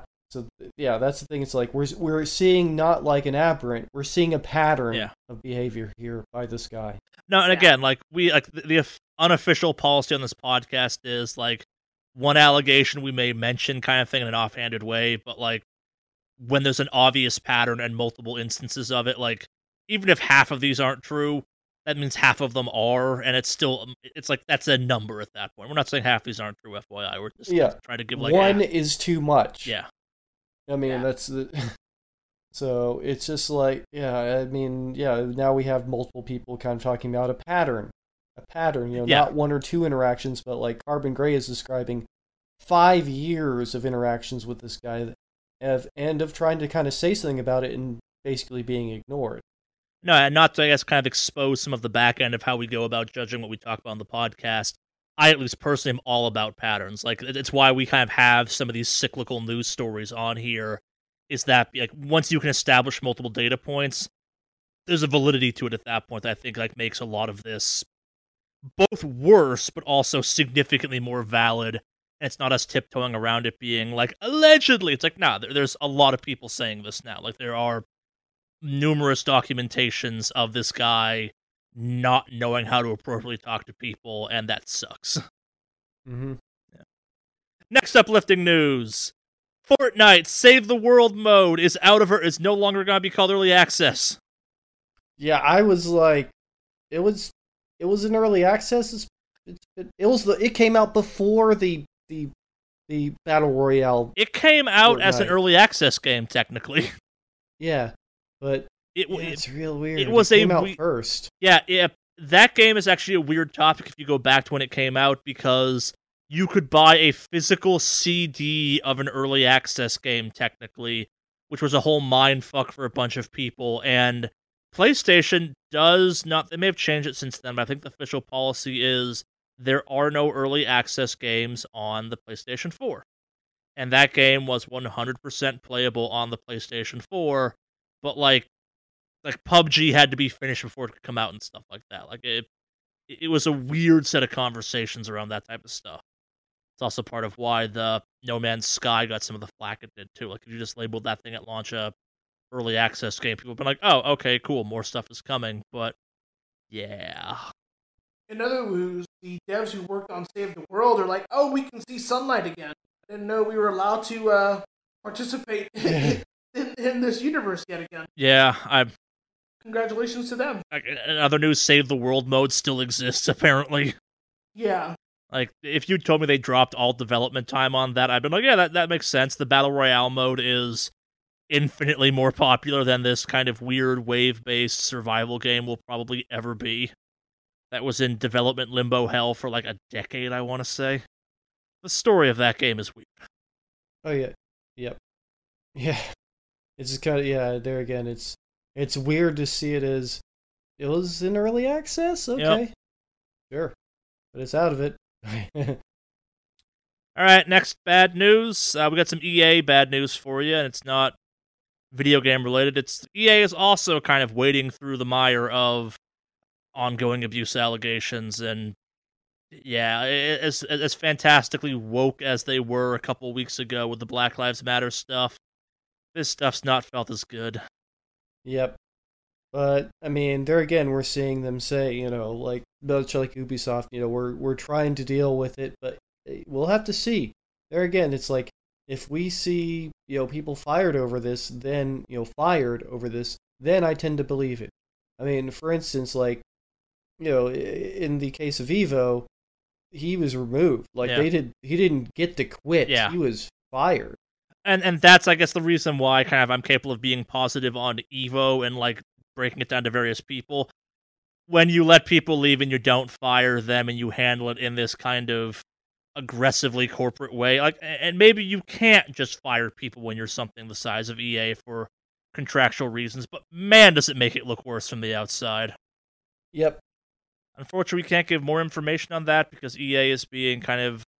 It's weird. When EA can, like, win points, they're very, like, look at us, we're also part of this. But when they can't, they are the most tight-lipped corporate entity of the gaming space, it occasionally seems. Yeah. Yeah. This isn't necessarily good news, but it is kind of neutral news, I guess. Based on some price listings for some EA Sports games, it sure as fuck looks like PS5 and Xbox Series X games are gonna be $70. Cool. Yeah. Well, I mean, I think it's expected. I mean, that's the thing. Is like when you have increasingly larger teams working on these AAA games, might need to cost a little bit more. And it's not saying that every game's going to be like that. Like if you go for the smaller studio stuff, which they'll be able to offer games at a bit lower price. I mean, yeah. I mean, so let me put it this way. Games are way cheaper, even at the $70 price point. That's way cheaper than NES games used to cost. Like, let's just put it in $1980, 1980 level of dollar buying. Games were costing $60 to $70 in 1980s dollars, which I don't know how much the inflation that is, but I think that makes them closer to having cost $100 or more dollars in today's worth, buying worth of dollars. So games, I have to say, are still a bit cheaper than they used to be, like because the NES generation and like even the 16-bit generation, games were mad expensive. That's why most people I know, myself included, we had 2 or 3 games for the consoles, like, and that's it because they were prohibitively expensive. So, but yeah, I mean, I think going up to $70, it's kind of expected for larger games. I mean, the main cost the reason I think costs have gone down is because they're putting out way less physical copies and on cheaper media. I mean, remember NES and like the older console generations were all very. It was, yeah. I mean, the hardware was proprietary. It was very so it was costly to make a cartridge or to make that stuff. Whereas now they can just Blu-ray discs are not expensive to manufacture. They just aren't. There's already the stuff in place to deal with that. So yeah, but yeah, I'm not terribly surprised that the baseline price might go up. Yeah, I think we've been overdue for this for a little while. Yeah. So, yeah, I mean, I guess to a certain extent that's why. But the thing is, I will say this also. sales happen way more often in current generation of games since the 2000s. Like since we've had sort of downloadable games that don't require media, they run sales on them way more often. So I mean, I'll put it this way: I think almost every title in my Steam library was bought at less than the main price, than the market retail price. Whereas I can't say that about anything that I had for the NES or Genesis.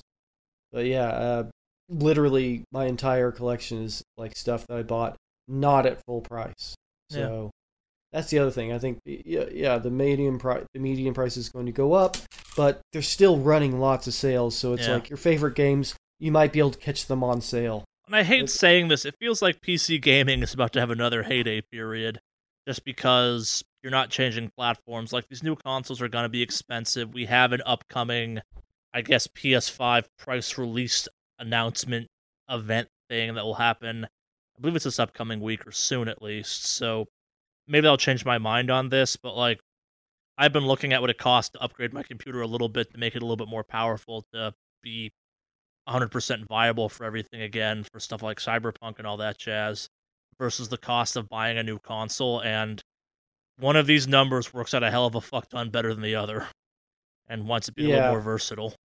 Yeah, that's the thing. It's like, I wouldn't mind it if these consoles were a bit more like computers, for the cost that they are, and they are dedicated, graphics machines, but it would be nice if they worked more, were more general purpose, which, oddly enough, some of the first consoles that came out were marketed as exactly that, as sort of multi-purpose machines. Yeah, I mean, that's why the Famicom, that's a abbreviation for family computer. It's like, we shit all over the cable TV functionality of the Xbox One when it came out, but like, if that had worked better, that would have been cool and good and like a thing you could have sold. They focused on it way too much, but yeah, I mean, having a multi-purpose machine. I mean, that's like, for me, my computer is my tool. It's my development tool, and so I've just. That's why I mentioned this before. I haven't bought a console since the Dreamcast. That's how far behind I am on console gaming. So that's why I often don't have a lot to say about games that are released on consoles. I haven't owned a console in forever. So, but it's interesting. Yeah, we might see. I think we have been seeing sort of definitely an explosive rise of PC gaming becoming a force again. Yeah, so I agree with that. All right, our last piece of sad, depressing news this week. Alex, you want to take this one? What are we doing here? Wreckful. Oh, yeah. So I put this one on here just because this was like, he's more than just WoW. He was one of the biggest OG and original streamers on Twitch. No, but it's a game you care a great amount about, and while we make fun of it a lot, like, it's affected you. Yeah. So, streamer Byron Wreckful, I'm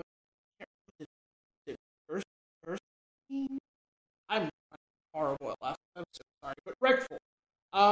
Longtime WoW PvP legend and OG Twitch streamer, is dead at 31. I guess it was confirmed over this past week.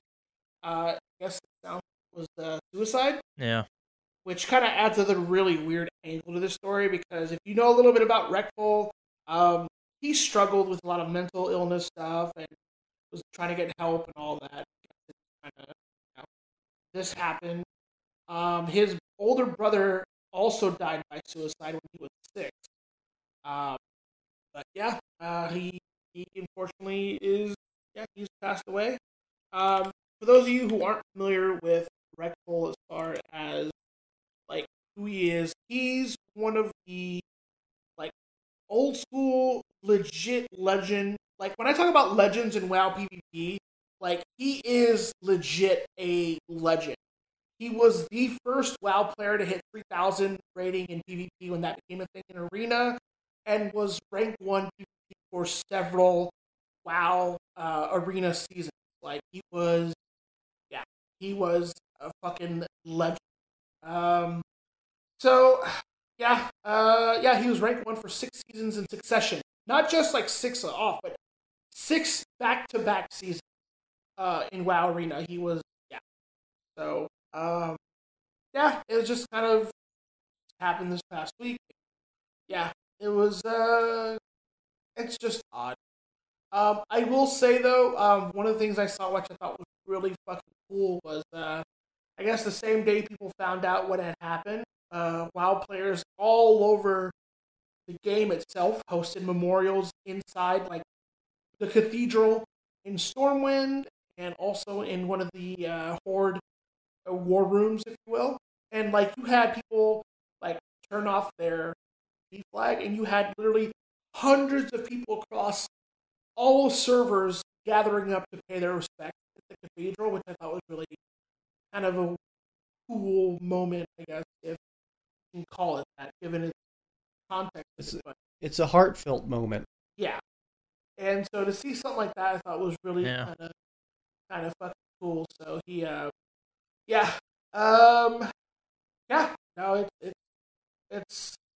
crazy. And it was just kind of nice to see the community like really go out there, kind of like pay their respects and all that. Yeah. Mm-hmm. Yep. All right, our last piece of news, and hopefully this one builds you back up to something a little bit happier. To paint the picture, is not all gaming news is bleak this week, but the UK House of Lords recommends that loot boxes be categorized as gambling. Do you remember a time when this would have been our biggest story in terms of gaming controversy this week? Potentially, yeah. This would have been like our oh damn, like between like the memes of like Epic bad, Steam good, the stupid console jokes I make and things like that. This would have been like this is pretty serious thing. Yeah. Well, and so we've talked about this before. The UK seems to be leading the charge in a lot of ways of fully getting to the bottom of the loot box issue.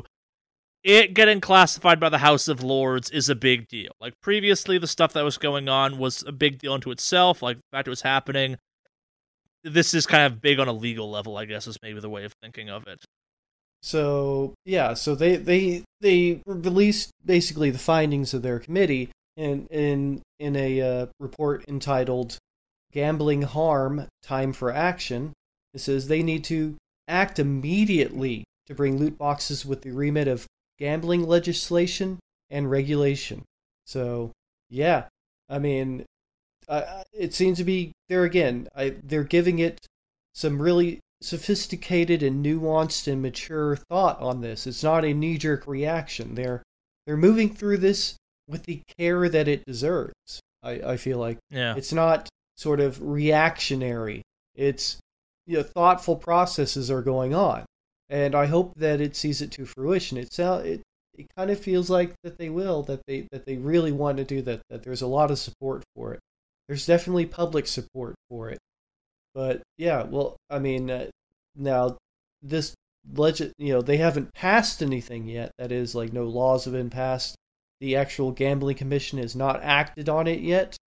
But this is a very, very strong report, and it seems increasingly likely that it will happen. I mean, it's already happened in Belgium. Belgium has straight out banned loot boxes, so, which, there again, I'm not too sure about that. I'm fine with that to a certain extent. I feel like, if somebody wants to gamble and they're of age, maybe they should be allowed to, but, I can't really argue with that either. Yeah. So, I don't know. But in any case, looks like the UK is moving through with a thoughtful, non-reactionary process to fully consider the ramifications of classification and regulation in a meaningful way, not in a. There again, if you're too reactionary about it, you may not even end up with the results you wanted in the first place. Like, it may be legislation that has no teeth, that doesn't actually solve the problem. In this case, it seems like they're like, no, we just need to regulate this much like we do other gambling stuff, and this is why. So, yeah. There again, it's not. They aren't calling for a ban. They're calling for a classification, which I think is is probably, I think, the best approach, I have to say. Just like we do with many other things, until people are of age. You can't buy alcohol in pretty much any country until you're of a certain age. Yeah. So, yeah. But, yeah. Well, that does it for our very bad, no good, super depressing news week, I guess. Yeah. Jesus. Yeah, I actively tried to look for things that were, like, at least neutral to talk about. Like, just to at least break it up a little bit. Well, I've got good news, I suppose. Whether it's intentional or not, our listeners wrote in some, I think, upbeat emails for us to listen to this week, or not listen to, respond to this week. But if you wanted to send us an email, Alec, how would you go about doing that? Just go ahead and pull up your email compiler or composer of your choosing, and in the 2 columns, simply put wickedawesomecast@gmail.com. What's that email again, Henry? That is wickedawesomecast@gmail.com. What's the thing I say after Henry says that every time, Alex? Spells of the sounds down in the show notes, etc., etc. Perfect. What to go with first? Whoever signed us up for news on the Long Beach Vegan Food Festival, fuck you. Fucking 10 out of 10. That was the weird one we got that I'm like, why? Okay, but why?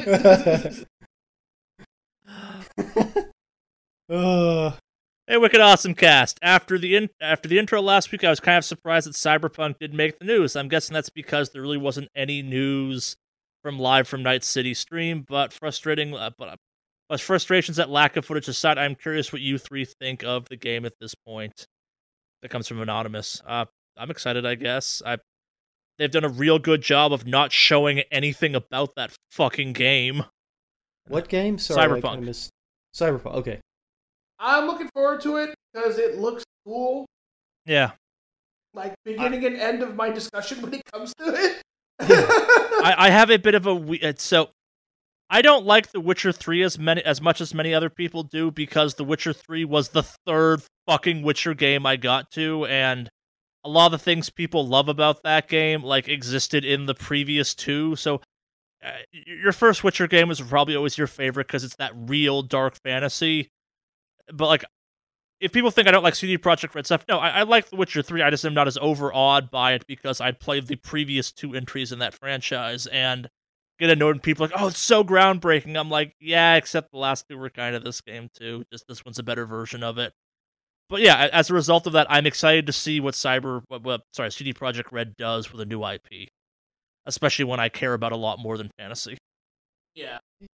Yeah, I'm excited about it, and it's because of my past experience gaming in Cyberpunk. Like, I've mentioned before that, and we've all talked about the fact that we do tabletop gaming. We always have. Yeah. Like, we have for a very long time. Not always, but very long time. And I've played Cyberpunk. So I was familiar with the whole universe and everything going on before this. And so to see a game come out of it, and it looks like a carefully crafted game, and I hope the story, is good. I hope that the story is as good as the sort of visuals we've seen, that it holds up, that it's meaningful and interesting and fun. And, and that it's a fun storyline to work through. But they've kept a very tight lid on it, so it's hard to say anything because we haven't seen gameplay. Like, not really. Yeah, we've seen bits. The snippets we've got, trailers always look cool, but the amount of pre-alpha footage tags they put on stuff always has me a little bit concerned, and I don't know, like, I will always prefer a sci-fi setting over a fantasy setting, but the combat in Witcher wasn't good, and that worries me a little bit. Yeah. Yeah, I see. The thing is, it's always kind of, I think for me it's going to be kind of interesting to see how they apply, there again, what was a tabletop RPG with a, fully realized world into, what looks to be a third person. No, it's first person this time around. or first person action game. Yeah, first person action game, and there's going to be action in it. It's first person. Whereas, like, say with Shadowrun, which is a similar type of world, it's cyberpunk still. They put out tactical RPGs, which works pretty seamlessly for that style of game. But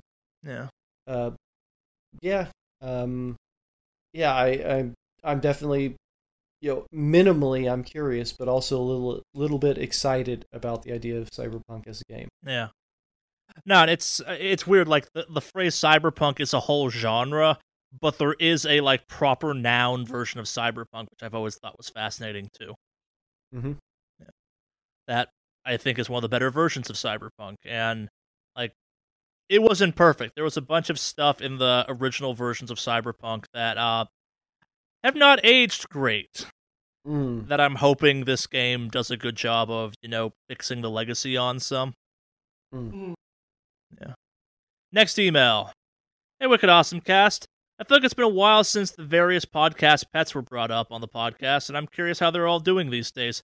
Also, does Henry have a pet? He seems like an iguana or cat person. All right, I don't have a pet. I've had cats before. I am a cat person. I don't know. I've never been interested in having a pet other than a cat, to be honest. Maybe a dog, but I'm definitely a cat person. I don't know what makes someone an iguana person, so. Iguanas are interesting.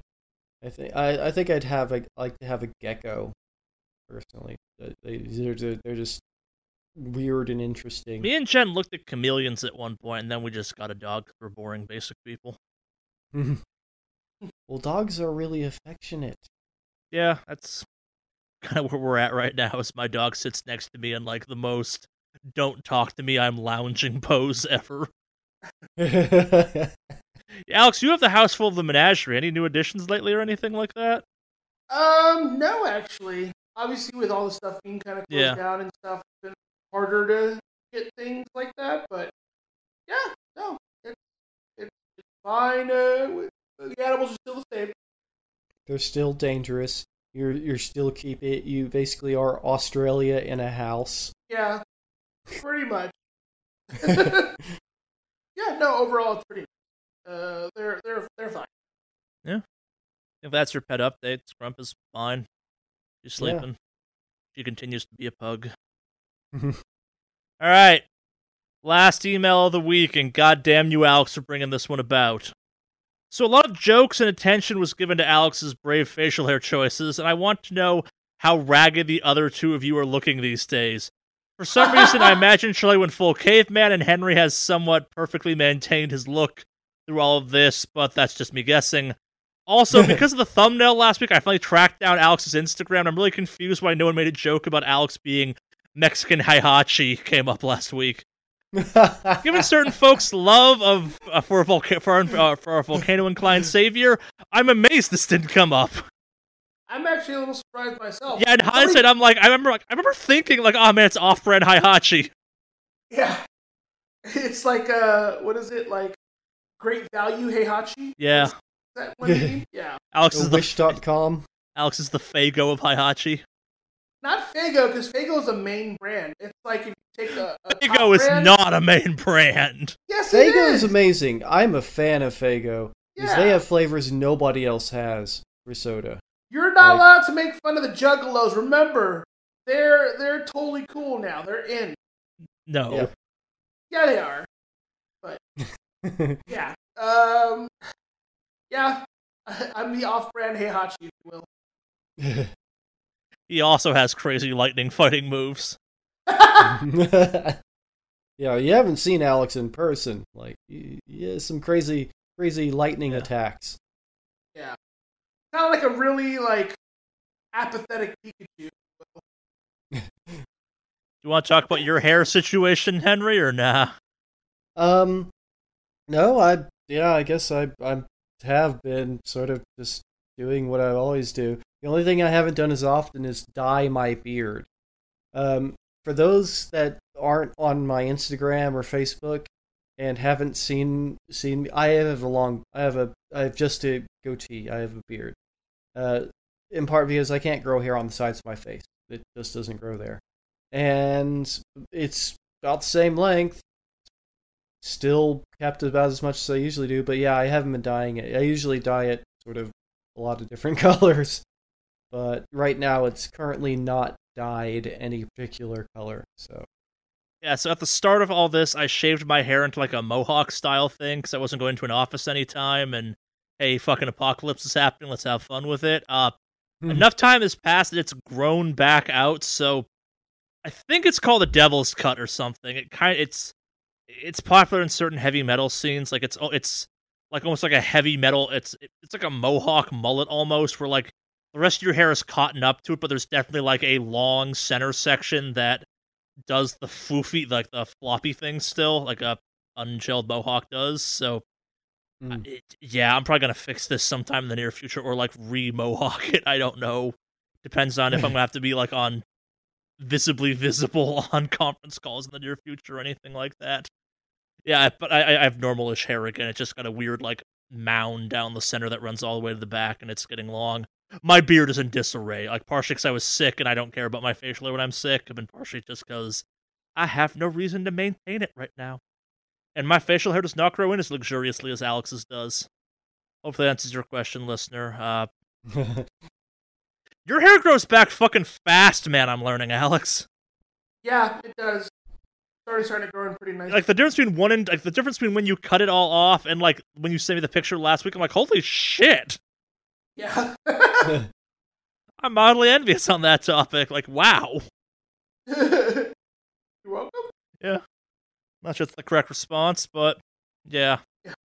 On that one. Yeah, no, well, shall we close it out, gentlemen? Is that it for emails? That's it for emails this week. All right, I guess so, yeah. Yeah, wickedawesomecast@gmail.com. Send them in. Anything you two want to talk about before we close this sucker out? You obviously the usual. You can find me on all my social medias and streaming platforms. Obviously I haven't streamed in a long time, but when I do, if you'd like to be notified, you can find me at Mave Online on all my platforms: Twitch, YouTube Gaming, Facebook Gaming, Twitter, Instagram. Not Mixer anymore. No, I took Mixer off because they're closed down in a fucking month, so it doesn't matter. Yeah. So, yeah, I'm Kraken Zero. That's CER0, and that is on Facebook and Instagram. Also, if you see somebody on Steam or on that's a Kraken Zero, that's most likely me, especially for the specific spelling that I use for that name. And but on if you see me in some other games, a common name I take is Lachesis, which is one of the three fates. And that's what I am on Phantasy Star Online too. But still, the user, if you looked at my username, it's still Kraken Zero on there too. So yeah, pretty much in the gaming scene, except for on Twitch, Kraken Zero. But yeah, yeah, and I still haven't been streaming really. I don't know. I guess I haven't felt in the mood for it. I guess to a certain extent. Yeah. When I do, I am going to start tackling the 700 games from the big itch.io thing for Black Lives Matter. So I think Thursday night streams are gonna be back over on my Twitch page. I think my clan's doing Drunk Destiny raid again this week, so I may make that my triumphant return or something. You can come drink along with us. It's a hellscape. Yeah, I don't know if I'll be tell drinking, me about but, that. yeah. I definitely drink when I game on occasion. Oh, this is a drinking game based around how much we suck. We're doing Scourge because it's always Scourge, and we don't want to die. I have no reason to run Scourge anymore, but yeah. But yeah, well, I guess that's actually it for this week. Yeah, who wants to close it out? Cue the metal!